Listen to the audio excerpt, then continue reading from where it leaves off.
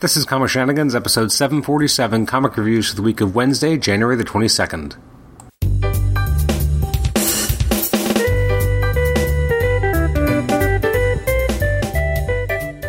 Welcome to the Comic Shenanigans podcast. I'm your host, Adam Chapman. This is episode 747. It's a couple of comic reviews from the week of Wednesday, January the 22nd. I was actually away on vacation when these comics came out, and the week since I've been back has been extremely crazy, so I haven't had as much time to read many books. I'm only talking about two today, so it's going to be a super short episode.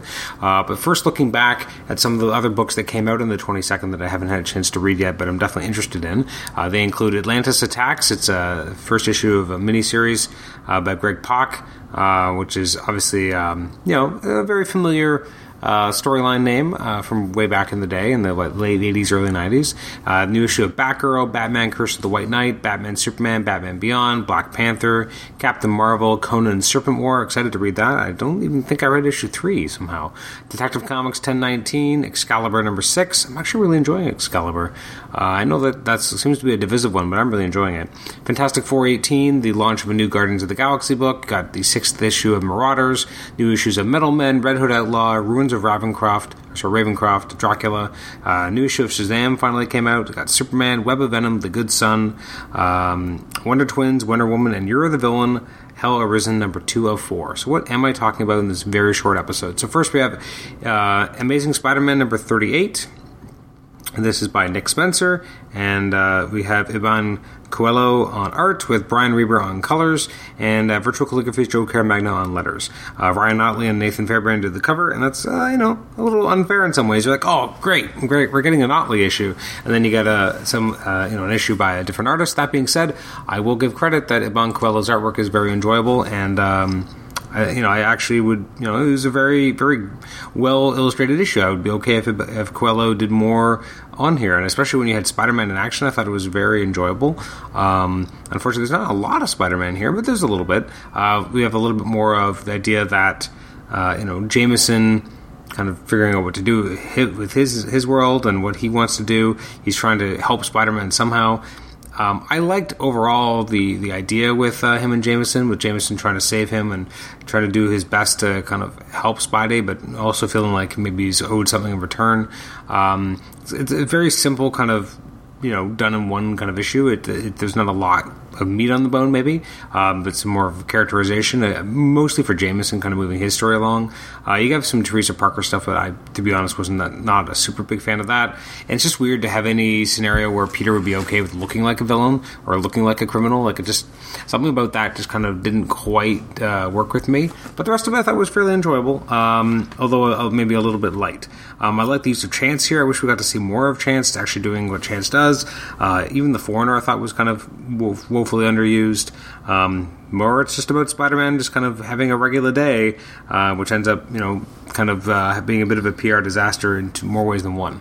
I'm going to give this issue a 7. I thought it was pretty it was decent. I think the art was great by Coelho. The story was, it was fine. It just wasn't super exciting either. I feel like this book needs to do something to kind of jolt me awake. I just feel like it's going through the paces, and I'm not super invested in anything that's really happening. And I want to be. I want to care. I really want to love Spider-Man. I feel like I've been bored of Spider-Man for a while. Like, it's not bad by any means, but it just doesn't feel like it's really making me that excited to read the next issue either, which is that almost worse. Again, I've always said before that something about being indifferent, which is almost worse than being upset about the writing in a book. Anyways, that was Amazing Spider-Man. And then we have Batman 87, which is, I guess, the second issue by James Tynion IV and Guy March.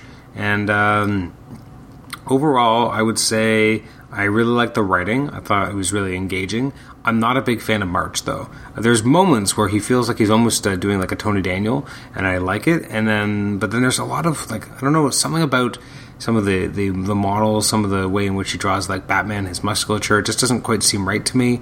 There's a shot of Cheshire, kind of doing a kick to Batman's chest, which, first of all, even if it wasn't able to stab him with her toxins, the brunt force alone would be enough to knock someone down. Like, it's crazy.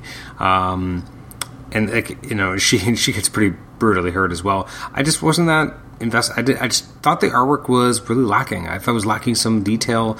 It's a little extra kind of rough. Maybe it's just also because we've been used to getting so super rendered stuff by Tony Daniel and other artists, and so I just thought that the March's artwork was kind of a bit of a letdown. I think I would give this a 6.5 overall. I think the story is very strong. I'm excited to kind of see what's going on with the Riddler, and also with the Penguin here. I like the whole idea of the multiple assassins. Like, I'm definitely interested in the story. I just wish that the art was more up to the task, as I felt that maybe perhaps it was not. And that's all I'm talking about today. Just those 2 books. Can you imagine this whole episode? Only like 5 minutes worth of material. Next week, some of the books I'll be talking about will be, well, some of the releases anyway, from the 29th, which is 2 days ago as I record this, include Action Comics 1019, Amazing Spider-Man, The Daily Bugle. It's the launch of a new mini-series, I believe. Avengers 30, Avengers of the Wastelands #1, set in the Old Man Logan universe. Captain America #18, Captain Marvel at the End. Conan the Barbarian #12, which is, I believe, the last issue by Jason Aaron.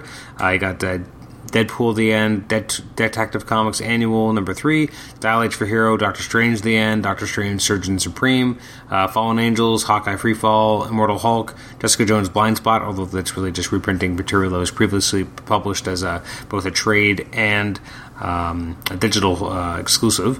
Justice League 39, Justice League Dark, New Mutants #6, Ravencroft #1, Scream, Curse of Carnage #3, Spider-Ham #2, Spider-Verse #4, Star Wars, Suicide Squad Tarot, The Flash, The Green Lantern Black Stars, The Terrifics, Thor, Titans Burning Rage, Weapon Plus, World War IV, X-Force #6, and X-Men #5.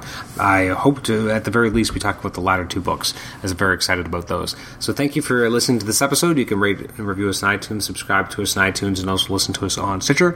Next episode, I guess 748, will be a pretty big one. It's 2 hours 45 minutes of me talking with Tom DeFalco and Ron Friends about A-Next, specifically issues 7 to 12.